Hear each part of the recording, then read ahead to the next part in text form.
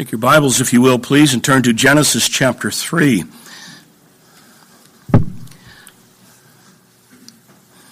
We've been going through Genesis in our Sunday school class, in the adult class in the Sunday mornings.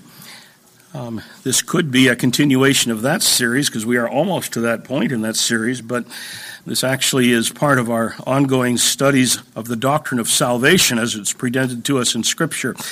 We have seen that under this broad category of redemption accomplished, Christ has come to offer himself as a sacrifice for sins and thus to secure the salvation of his people. So we've been investigating what is the significance of that sacrifice. We saw that, first of all, Christ died as a substitute, taking the place of his people, bearing the wrath of God against them. That's the doctrine of propitiation, that God satisfied the demands of divine justice against our sin. He died as our substitute. He died as a propitiation. He died then to redeem us. That was the next doctrine that we looked at, redeeming us, liberating us by the payment of the ransom of in his blood, setting us free to God, free from the penalty of sin, free from the law, free from condemnation, because he has paid the debt himself in our place. We have seen some other aspects of the atonement, and today we come down to look at this theme of what historically in the church has been known as Christus Victor. That's a Latin expression, Christ the Conqueror, Christ triumphant. Now, we started that last Sunday, you'll remember, when we looked at the subject in John chapter 12 primarily, the theme of Jesus lifted up. And we saw the intended pun in all of that. Jesus exalted in his lifting up on the cross, being lifted up on the cross in shame and defeat. He conquers, accomplishing the redemption of his people, and so on. And now we continue that, this conquering theme of Christ's death. And I want to begin at the beginning of that theme in the Bible, and that is in Genesis chapter 3. It's a familiar account of Adam and Eve in the garden, but I'd like you to see it again. I'll begin reading with verse 1. Now the serpent was more crafty than any other beast of the field that the Lord God had made. He said to the woman, "Did God actually say, 'You shall not eat of any tree in the garden'?" The woman said to the serpent, "We may eat of the fruit of the trees of the garden, but God said, 'You shall not eat of the fruit of the tree that is in the midst of the garden, neither shall you touch it, lest you die.' But the serpent said to the woman, 'You will not surely die. For God knows that when you eat of it, your eyes will be opened, and you'll be like God, knowing good and evil.' So when the woman saw that the tree was good for food, and that it was delight to the eyes, that it was a tree to be desired to make one wise, she took of its fruit and ate, and she also gave some to her husband who was with her, and he ate. Then the eyes of them both were opened, and they knew that they were naked, and they sewed fig leaves together and made themselves loincloths. And they heard the sound of the Lord God walking in the garden in the cool of the day, and the man and his wife hid themselves from the presence of the Lord God among the trees of the garden. But the Lord God called to the man and said to him, 'Where are you?' And he said, 'I heard the sound of you in the garden, and I was afraid, because I was naked, and I hid myself.' He said, 'Who told you that you were naked? Have you eaten of the tree of which I commanded you not to eat?' The man said, 'The woman whom you gave to be with me, she gave me from the fruit of the tree, and I ate.' The Lord God said to the woman, 'What is this that you have done?' The woman said, 'The serpent deceived me, and I ate.' The Lord God said to the serpent, 'Because you have done this, cursed are you above all livestock and above all beasts of the field. On your belly you shall go, and dust you shall eat all the days of your life. I will put enmity between you and the woman, between your offspring and her offspring. He shall bruise your head, and you shall bruise his heel.' Let's bow together for prayer. Our Father, in this passage that sets the stage in so many ways for the rest of biblical revelation, is so important for us for understanding the significance of Christ.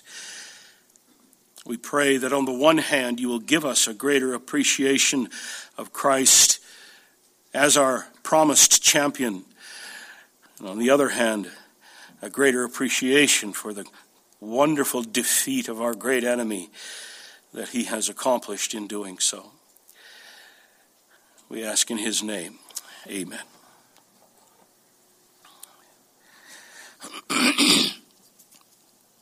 The story here in Genesis 3 is a familiar one with intent to thwart God's purposes with regard to his newly created humanity. Satan comes on the offensive, and he's brought the whole human race now, through Adam and Eve, into sin.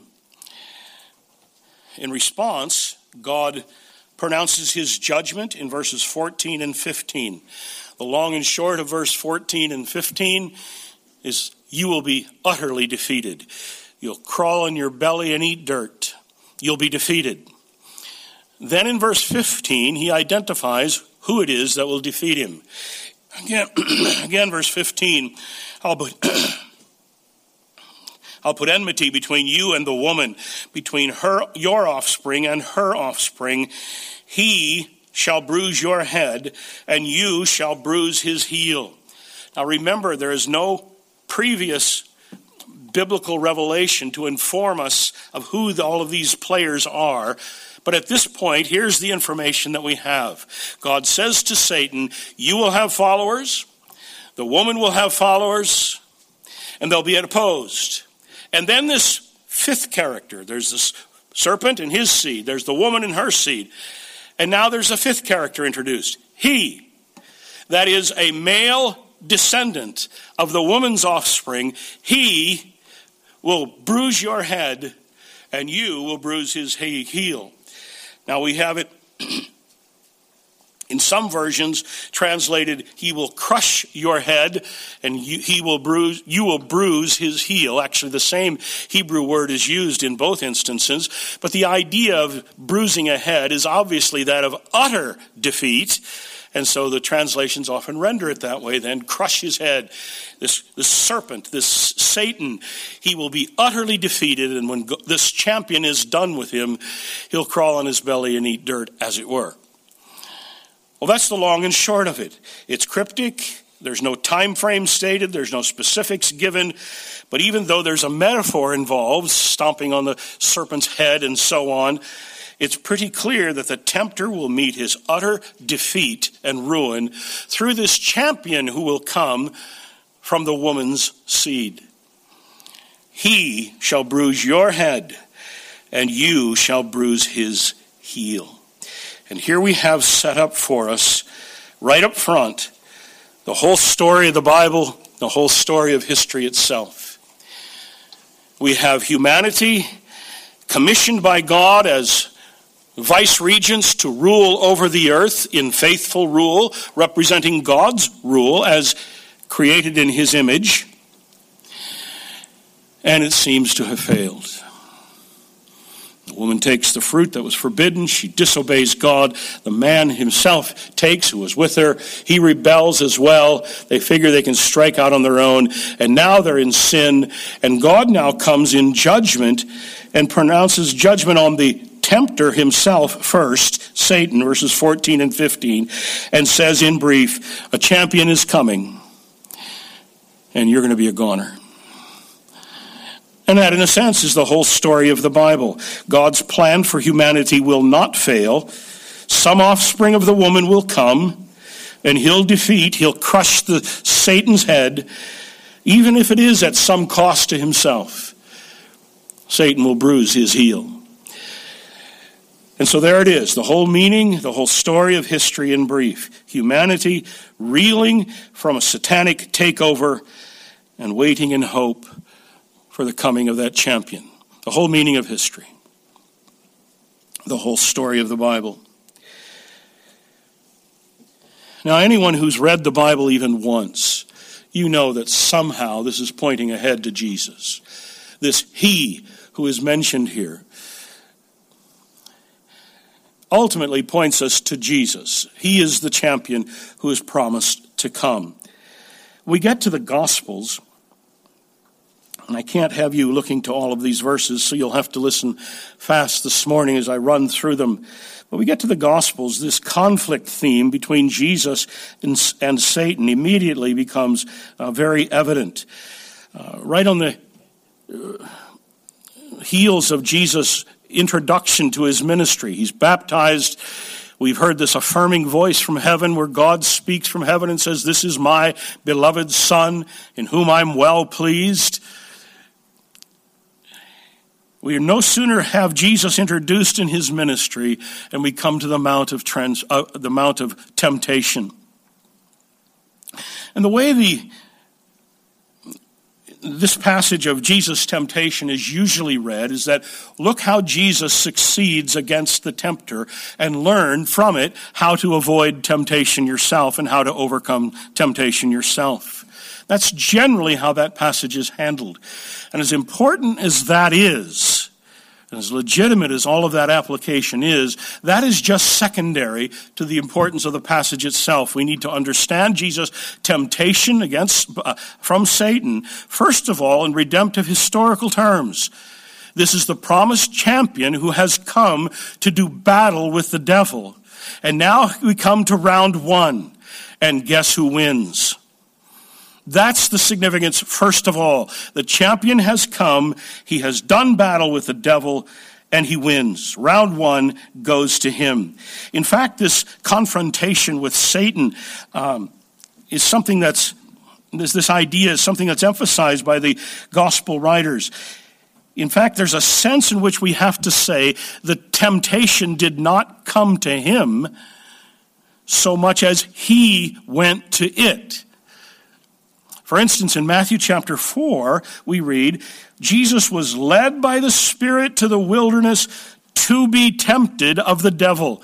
He's going out to do battle with the devil himself. So we have here not just Satan on the attack, which of course he is, but we have Jesus on the attack. Jesus going out to meet him and to have, as I've called it, round one with Satan. In Luke chapter 3, Luke casts all of this in terms of Genesis chapter 3 and the curse and the Garden of Eden. The bottom line of what we have in Luke chapter 3 is kind of like Jesus saying, okay, let's get at this, as he goes out to meet Satan in temptation. Luke talks about, in Genesis chapter 3, he traces Jesus' genealogy back to Adam, who was the Son of God, he says. The contrast is an Adam kind of Christology. Here, the faithful Adam, the last Adam has come, and he's going to overcome the tempter. We have described here in the circumstances of it, we have a wilderness. He's surrounded by wild animals. In Luke's account, he was hungry. And all of that in contrast to Adam and all of the advantages that he had. Jesus now comes and enters into enemy territory, faces the tempter, and overcomes. And in both Matthew 4 and in Luke chapter 4, we have Satan boasting when he comes to tempt Jesus. He takes him up on the mountain, you remember, and Satan points to all of the kingdoms of the world. He says, look at all of them, they're mine. And Jesus doesn't dispute that. I'll give you all of these kingdoms if you bow down and worship me. And yet for all that he offered, Jesus did not succumb to temptation. And finally, the devil leaves Jesus. Luke's gospel tells us to come back at another opportune time. In other words, Satan had lost. He realized it. He said, I'm going to have to go back and regroup and come again at another time. In other words, then, we're to see that event of the temptation of Jesus in terms of the champion who is promised has come. This last Adam is a faithful son, and he has overcome and will overcome the tempter. In Matthew chapter 12, Jesus describes this in graphic terms. You remember in the incident in Matthew 12, Jesus had cast demons out of the man, a very dramatic way, and his enemies among the Jews were disputing how to explain all of this. And Jesus says, this brief account, Jesus says, here's what that means. When I cast out demons, what that means is the kingdom of God has come among you. That is, there's been an inbreaking of the kingdom of God in this kingdom of Satan. And now Satan's kingdom is being ransacked. The strong man has been bound and we're plundering his house. It's the imagery Jesus uses in Matthew chapter 12. So we have the inauguration of the kingdom signaled by the work of Jesus in casting out demons. In John chapter 13, we have the account of Satan inspiring Judas to betray Jesus. In Mark chapter 14, Jesus tells us, the Son of Man is betrayed into the hands of sinners. Rise, let us be going. See, my betrayer is at hand. Many New Testament scholars have noted here that there's a military connotations to those words. Let's get going. It pictures soldiers on the march to the enemy to go get them. And that's Jesus' determination now. Only at this time, it's not the Mount of Temptation. Here, the battleground scene at the betrayal of Judas. The battleground scene will be the cross itself. And we saw that last time, and I think it would be helpful to go back and look at it in John chapter 12. John chapter 12.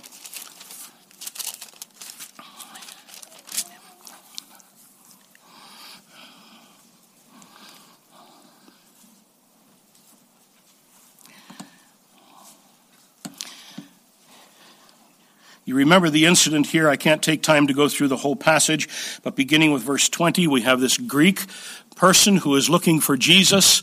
He comes to Philip and said, we would like to talk to Jesus. Philip is not too wild about that idea. This is a Jewish thing. I'm not sure a Greek should come to see Jesus. So he goes and asks Andrew, should this guy come to see, a Greek wants to see Jesus. And so Philip and Andrew both go to Jesus and say, we've got a Greek man out here who wants to come see you. And Jesus then responds in just a fascinating way. First of all, he compares his death to a seed that's dropped into the ground and planted. That seed then dies, there's the point of analogy, and sprouts up and brings forth not just one seed, but a harvest of seeds. And Jesus says, in effect, my death is going to be like that. When I am planted in the ground, so to speak, in his death will result in a harvest of souls. And then he speaks with confidence, you'll see, remembering verses 31 and 32. Now is the judgment of this world. Now will the ruler of this world be cast out. And when I am lifted up from the earth, will draw all people to myself. That is, you thought it was significant that I would talk to a man who's Greek? I'll tell you this, when I'm lifted up from the earth, when I'm crucified, I'll draw a people to myself from the world over. A theme of success and triumph in his death. And that's why, as we saw last time, Jesus refers to his death as his hour, his finest hour. It is, in fact, the hour of his glory. This is the hour for which he has come. This is the hour. And his death, the time of his defeat, is the time of his success and triumph. Because there, as he says in verse 31, the world is judged, a people are saved, and Satan himself is cast out. In other words, then, in my death, there is mission accomplished. And notice, verse 32, the defeat of Satan. Now that seems to be the point here that Jesus is emphasizing. Verse 31, now is the judgment of this world, now will the ruler of this world be cast out. In some sense, Jesus' death dethroned Satan. Now, do you see how we're coming now to bring about the theme that was promised and introduced in Genesis chapter 3? This champion will come. You'll bruise his heel. He will crush your head. And here we're coming to that battle scene now that was envisioned way back then. Now is the judgment of this world, now is the ruler of this world cast out. In some sense, the death of Jesus dethroned Satan. Now there's all kinds of irony in this, and we saw that last time, that here in the moment of Jesus' shame and defeat, if ever it would seem that Satan had won, it was here. But here in Jesus' very death, he succeeds in accomplishing redemption for the people of God and therefore dethrones Satan. And in fact, that irony takes us all the way back to Genesis 3:15. He will bruise your head, you'll crush his heel. You will be brought to utter subjugation, though at some cost to him. So in Jesus' death, Satan is defeated. His kingdom is ransacked. God's people are rescued from his rule. And this is the story of this age now, flowing from this side of the cross. All of human history, what we have is a plundering of Satan's kingdom. And those for whom Jesus has died are one by one rescued out of the grip of Satan and brought into the kingdom of Christ.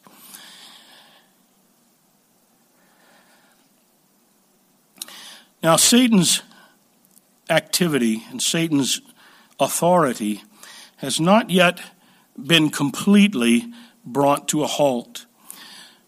That's obvious enough. He's still called, after all, the prince of this world. Jesus refers to him as the God of this world. Paul speaks of him as the God of this world who blinds the minds of those who do not believe. John speaks of him as the one who holds the whole world in his lap, manipulating according to his own will. Paul speaks of that in Ephesians chapter 2. It's very obvious that Satan's authority has not been brought to a halt yet. And so we have this, you hear so often here, the now and the not yet. There's one sense in which it has happened and it has come. There's another sense in which we wait its full consummation. And we have that here, that Jesus has come and he's dethroned Satan. We often describe this in terms of D-Day in World War II. The Allies landed at Normandy. They've established a beachhead. It's now inevitable. Anyone who understood the supply of materiel and the dwindling supply of officers among the Germans, all of this establishing a beachhead in France, that's the end of the Germans. The war is over. But of course, it wasn't over quite yet, and we still have the Battle of the Bulge, and we have some of the most bitter battling of the whole world, of the whole war that had seen yet. But in principle, the war was over at Normandy. And so because of D-Day, they came to VE Day, Victory in Europe Day. And that is a wonderful analogy of what we have in Jesus' work. He comes, and in his death, he dethrones Satan, finishes him off, and yet the fullness of and the consummation of that defeat still wait his return. And we have that described for us in Revelation 19 and following, where Christ comes riding on a white horse. It has that imagery, defeats the devil, Satan is taken, he's thrown into the abyss for 1,000 years, and he's let out for a while, and finally he's tossed into the lake of fire, will be tormented forever.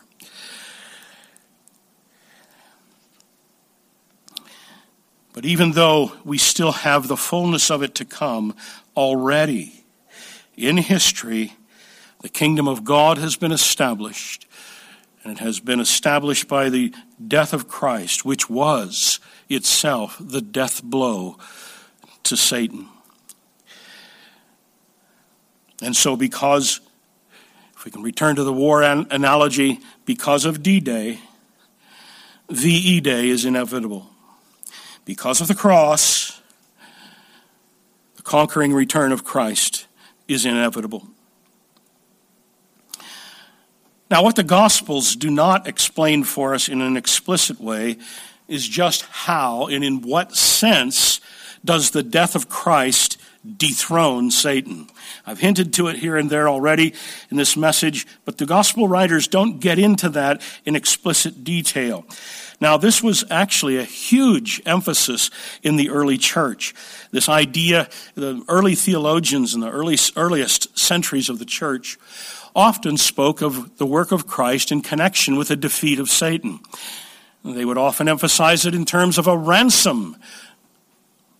The difficulty with their theology at that point, and the reason it was ultimately rejected, is they would speak of it as a ransom to Satan. That God, through Christ in his death, paid off the devil or tricked the devil.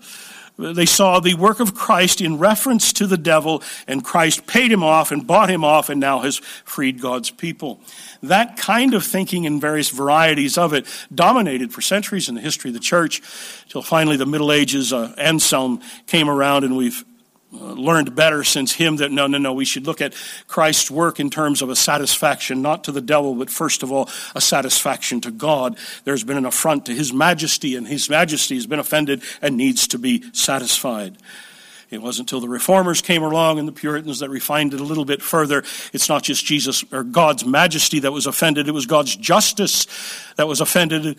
And so Christ's death has to be understood in terms not only of rectifying the majesty of God, but satisfying the justice of God in taking the penalty of sin. Well, that early view of the early centuries was eclipsed then, and it became such a dominant idea in the church that virtually all theologians understood the work of Christ now in terms of satisfaction to God. And that dominated in virtually all Christian discussion until the liberals came along a couple of hundred years ago and began tweaking that and making it mean other things. But in fact, this understanding of Jesus' death as a satisfaction for sin became so dominant in Christian thinking that the idea of Christ triumphing over Satan became almost entirely lost. To this day, if you look at all the standard systematic theology books, outlining the Christian theology, explaining the significance of Christ's work on the cross, almost never do you find a section in them dealing with this point of Christ in his death triumphing over Satan. But clearly, those early theologians were onto something, even if their particular view of it was skewed a bit. And Jesus confirms it here in John chapter 12, verse 31. Now, that is in his death, that is just coming, now the ruler of this world will be cast out. So, just how and in what sense did Jesus' death overthrow Satan? Well, the answer in brief is that Satan's grip on humanity is tied to human sin. It is by human sin that Satan has the authority over humanity that he has. Man was created to rule over God's creation as God's vice regent. Satan tempted him. That rulership was in a sense then surrendered to Satan. There has been a satanic takeover, and although the scriptures since speak of Satan ruling over this world and his tyranny over it with the threat of death and so on. And so we have in Genesis chapter 3 the surrender of our kingship, and in a very real sense, the rulership of humanity belongs to Satan. But we are his subjects, we are Satan's subjects because of sin. And the point then becomes that if Satan's rule over humanity is tied to human sin, then if somehow that sin problem can be answered, Satan's grip is lost. You see that?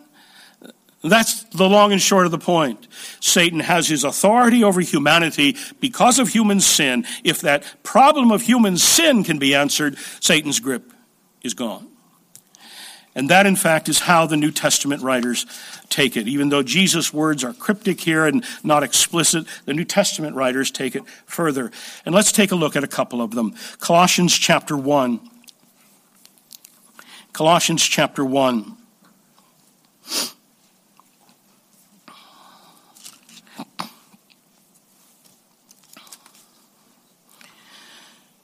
Colossians 1, verses 13 and 14. He has delivered us from the dominion of darkness. There's the defeat of Satan theme. He has delivered us from the domain of darkness and transferred us into the kingdom of his beloved Son, in whom we have redemption, the forgiveness of sins. Notice here he describes our salvation in terms of rescue out of the kingdom of Satan, transferring into the kingdom of God. And how is it done? Through redemption, which secured the forgiveness of sins. Well, that's just in brief, but now notice it more fully in Colossians chapter 2. Colossians 2, verse 13, where we have it more explicit. You who were dead in your trespasses and the uncircumcision of your flesh, God made alive together with him, having forgiven all our trespasses by canceling the record of debt that stood against us with its legal demands. This he set aside, nailing it to the cross. He disarmed, and here's our defeat of Satan theme, he disarmed the rulers and authorities and put them to open shame by triumphing over them in him. Now, verses 13 and 14 here, we have the ground of Jesus' triumph over Satan. And that is, he forgives, he's secured forgiveness for his people. He's taken care of the sin problem. But notice how he forgives. He cancels the debt. He forgives or cancels the debt. Pictures sin as an accumulating debt before God. Bookkeeping terms. And that's a familiar metaphor in the scriptures. In judgment, God will open the books. That's the metaphor that's used. God will open the books and he'll turn to the page. And there's a listing of all of the debts and judgment will be assigned accordingly. That's the idea here, that sin is an accumulated debt. And he says that debt has been forgiven. It's been canceled. How? Well, first of all, notice he speaks of it as a record of debt that stood against us with its legal demands. That actually in the ancient world, it's a reference to what they had in the ancient world, this record of debts that stood against us with its legal demands. It's an official notice of indebtedness. You owe this. Paul here is speaking of it in terms of our indebtedness to God. Every sin accumulating the debt. And now he says that's been canceled. How? Verse 14. There it is. By nailing it to his cross. Do you see the imagery? Here's this notice. You owe. You must pay. Here's the debt that you owe. And Paul says that notice was nailed to Jesus' cross. That is to say, he has canceled the debt. He has forgiven us of our sin, not simply by divine command. It's not God just by divine fiat, just saying, be forgiven. But he has forgiven us by way of paying the debt himself. We're back to the idea of the substitutionary death of Christ. He dies on the cross as the sinner's substitute, taking the penalty of sin to himself. And because the penalty of sin has been paid by our substitute, we then have been forgiven and our debt has been canceled. So this is it's described then in terms of a commercial transaction. We are forgiven because Christ paid the debt in our place. And of course, involved in this is Trinitarian theology.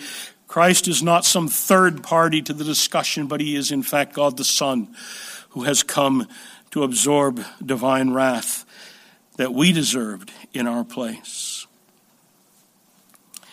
As a result, verse 15, Satan is disarmed. He disarmed the rulers and authorities and put them to open shame by triumphing over them in him. There you have it, delivered from Satan. Why? Because we've been forgiven. The enemy has lost his grip because that by which he held grip has been removed. The imagery here is of a Roman victory parade. The Roman armies, when they would return back home, they would come in triumphal procession, and they would often have behind them a string of POWs behind them, and they would have the booty, which sometimes they would share some with the crowd, and the people are cheering and they're mocking the POWs. The POWs are taken off to be killed somewhere, to be sold as slaves somewhere. And all the people are cheering and they're mocking the ones who have been defeated. This is the triumphal procession. That's the idea here.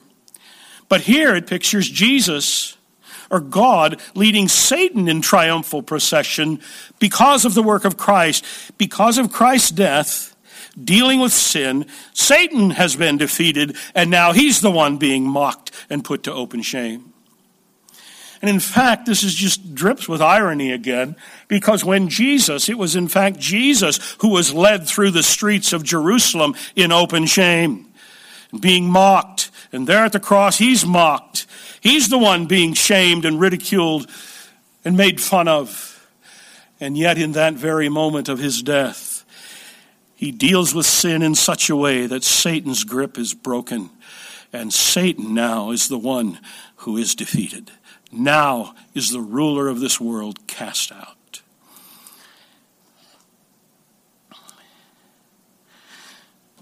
John Calvin writes here, I thought it was an interesting comment. Paul, with good reason, magnificently proclaims the triumph that Christ obtained for himself on the cross, as if the cross, which was full of shame, had been changed into a triumphant chariot. Well, there we have it then in Colossians 1, Colossians 2. Satan disarmed through Christ's substitutionary payment of our debts. And because he has paid the debt, we are forgiven. Because we are forgiven, Satan has no hold. I have to look at another passage or two quickly. Hebrews chapter 2. Hebrews chapter 2.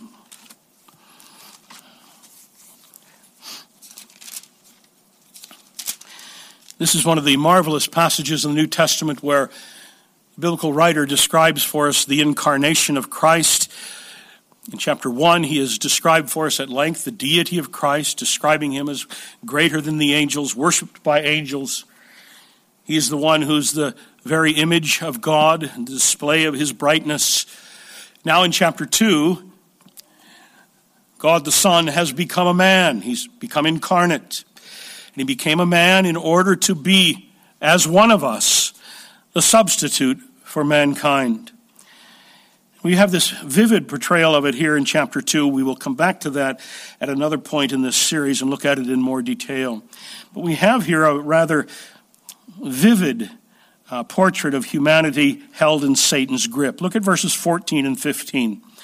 Since therefore the children share in flesh and blood, he himself likewise took part of the same. That is, he became what we are, flesh and blood. Actually, the wording in the Greek is blood and flesh. I don't know why all of the translations reverse it and say flesh and blood. I guess it's just because that's the way we talk. Not significant, I guess. But there it is. Since therefore the children share in blood and flesh, that's what they are, he himself likewise partook of the same. Why? That through death he might destroy the one who has the power of death, that is the devil, and deliver all those who through fear of death were subject to lifelong slavery. So it's this vivid portrayal of humanity as under the grip of Satan, and because of that, held in the fear of death. Satan wielding death, as it were, as the great threat over mankind. And the fear of death, of course, is because of human sin. The greatest fear we all have at the end is death. Unless somehow that sin problem can be taken care of, there's no greater fear than death. What comes next? What will God do with me? How will eternity look? And so he pictures Satan here as wielding this threat of death over humanity, which is held subject to lifelong slavery and fear of death. But verse 15, he tells us, Jesus delivered us. That's the redemption language we've seen. He delivers us from that fear. How? Verse 16. For surely it is not angels that he helps. He didn't become like an angel. He helps the offspring of Abraham. Therefore, he had to be made like his brothers in every respect, so that, here's our purpose clause again, so that he might become a merciful and faithful high priest of the service of God, and to make propitiation for the sins of his people. Now in verses 14 and 15, we have him described as one who will defeat the tempter who wields death over us. Now in verses 16 and 17, he shows us how he will do that.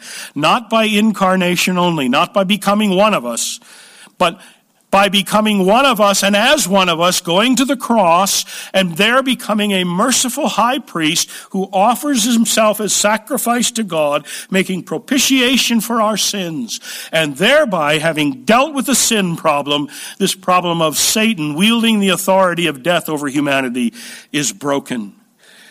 Having satisfied divine wrath, we are released from sin, and then, if being released from sin, the grip of Satan over us is removed. One more passage. Look at 1 John. 1 John chapter 3.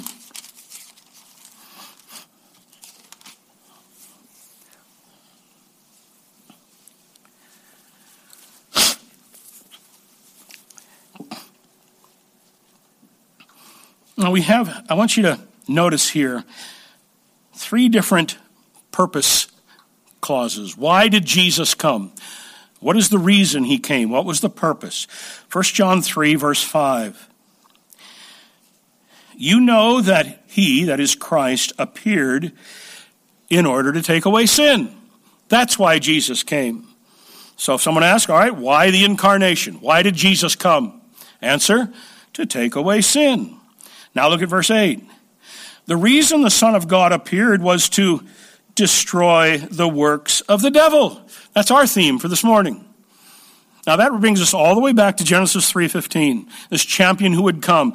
He has come to destroy the works of the devil. Let me give you one more, just a page over, chapter 4 and verse 10. In this is love, not that we loved God, but that he loved us and sent his Son to be a propitiation for our sins. Now notice in those 3 verses now, you have a threefold statement of the single purpose of Jesus coming. What is it? By his death, the sinless Son of Man came to, 1, make propitiation for sins. That's chapter 4 and verse 10. He came to remove sin. That's chapter 3, verse 5. And then he came, verse 8 of chapter 3, to defeat Satan. The atoning work of Christ, you see then, works in 3 directions. He offered himself to God first, to make satisfaction for our sins. 2, because satisfaction for sin has been made, sin is removed. And because through the satisfaction of sin has been removed, Satan has been destroyed. You see that? This is redemption accomplished. Christ has come dealing with the problem of sin through which Satan held sway over us. Well, the New Testament then treats this in turn as the ground of another sub-theme in the New Testament, and that is of our defeat of Satan in our Christian experience. I mentioned earlier that books of theology don't deal with this topic of Christ's defeat of Satan on the cross. They don't do it very often at all. The Puritans did quite a bit in dealing with our defeat of Satan in our Christian experience, which is a sub-theme of that. And we do have that in the New Testament. And let me just read these verses for you quickly. How do we defeat Satan in our own experience? Number one, we defeat Satan in our experience through gospel advance. Through gospel advance. Romans chapter 16 and verse 20. The God of peace will soon crush Satan under your feet. Here he's picturing the church as making its advance with the gospel, and with each new step of advance, it's another stomp on the serpent's head. That's reflected for us not in quite in the most explicit language, but it's reflected for us in Matthew 28, in the Great Commission. All authority has been given to me. That's the success of Christ's work. All authority now has been given to him. He's become universal Lord and universal Savior, universal Judge. And so he says, go therefore into all the nations and make disciples. Bring all of them into subjection to me. That in turn reflects the promise that we will see later in the series in Psalm 2, where the ascended Christ stands before the Father and repeats the Father's words to him and says, you told me that if I ask you, you will give me the nations for your inheritance, for my inheritance. And we have Christ doing that in this signing of the Great Commission, going after then all of the nations. All of that reflects what we saw already in John 12, that now this world is judged. Now the ruler of this world is cast out, and I'll draw all peoples, not just Jews, but this Greek and people the world over. I'll draw all peoples to myself. So we defeat Satan in our Christian experience through gospel advance. We also, and we've already seen this, we defeat Satan in our Christian experience through our fearlessness in death. Fearlessness in death. We saw that in Hebrews 2, verses 14 and 15. Since therefore the children shared in flesh and blood, he himself likewise partook of the same, that through death he might destroy the one who has the power of death, that is the devil, and deliver all those who through fear of death were subject to lifelong slavery. This expression here, through fear of death, we're subject to lifelong slavery. That's death, the great terror held above everyone. And yet he says, because Jesus Christ, through his, to use the imagery here, through his wrath-absorbing, justice-satisfying, and sin-removing death, has ruined Satan's grip, and now we can be fearless in death. We'll see that more in a minute in the context of the book of Revelation, but this is what we've seen so often. Since John Wesley's time, it's been common for Christians to say, our people die well. There's a certain confidence that marks the people of God. If Christ has answered the problem of sin, what fear in death is there?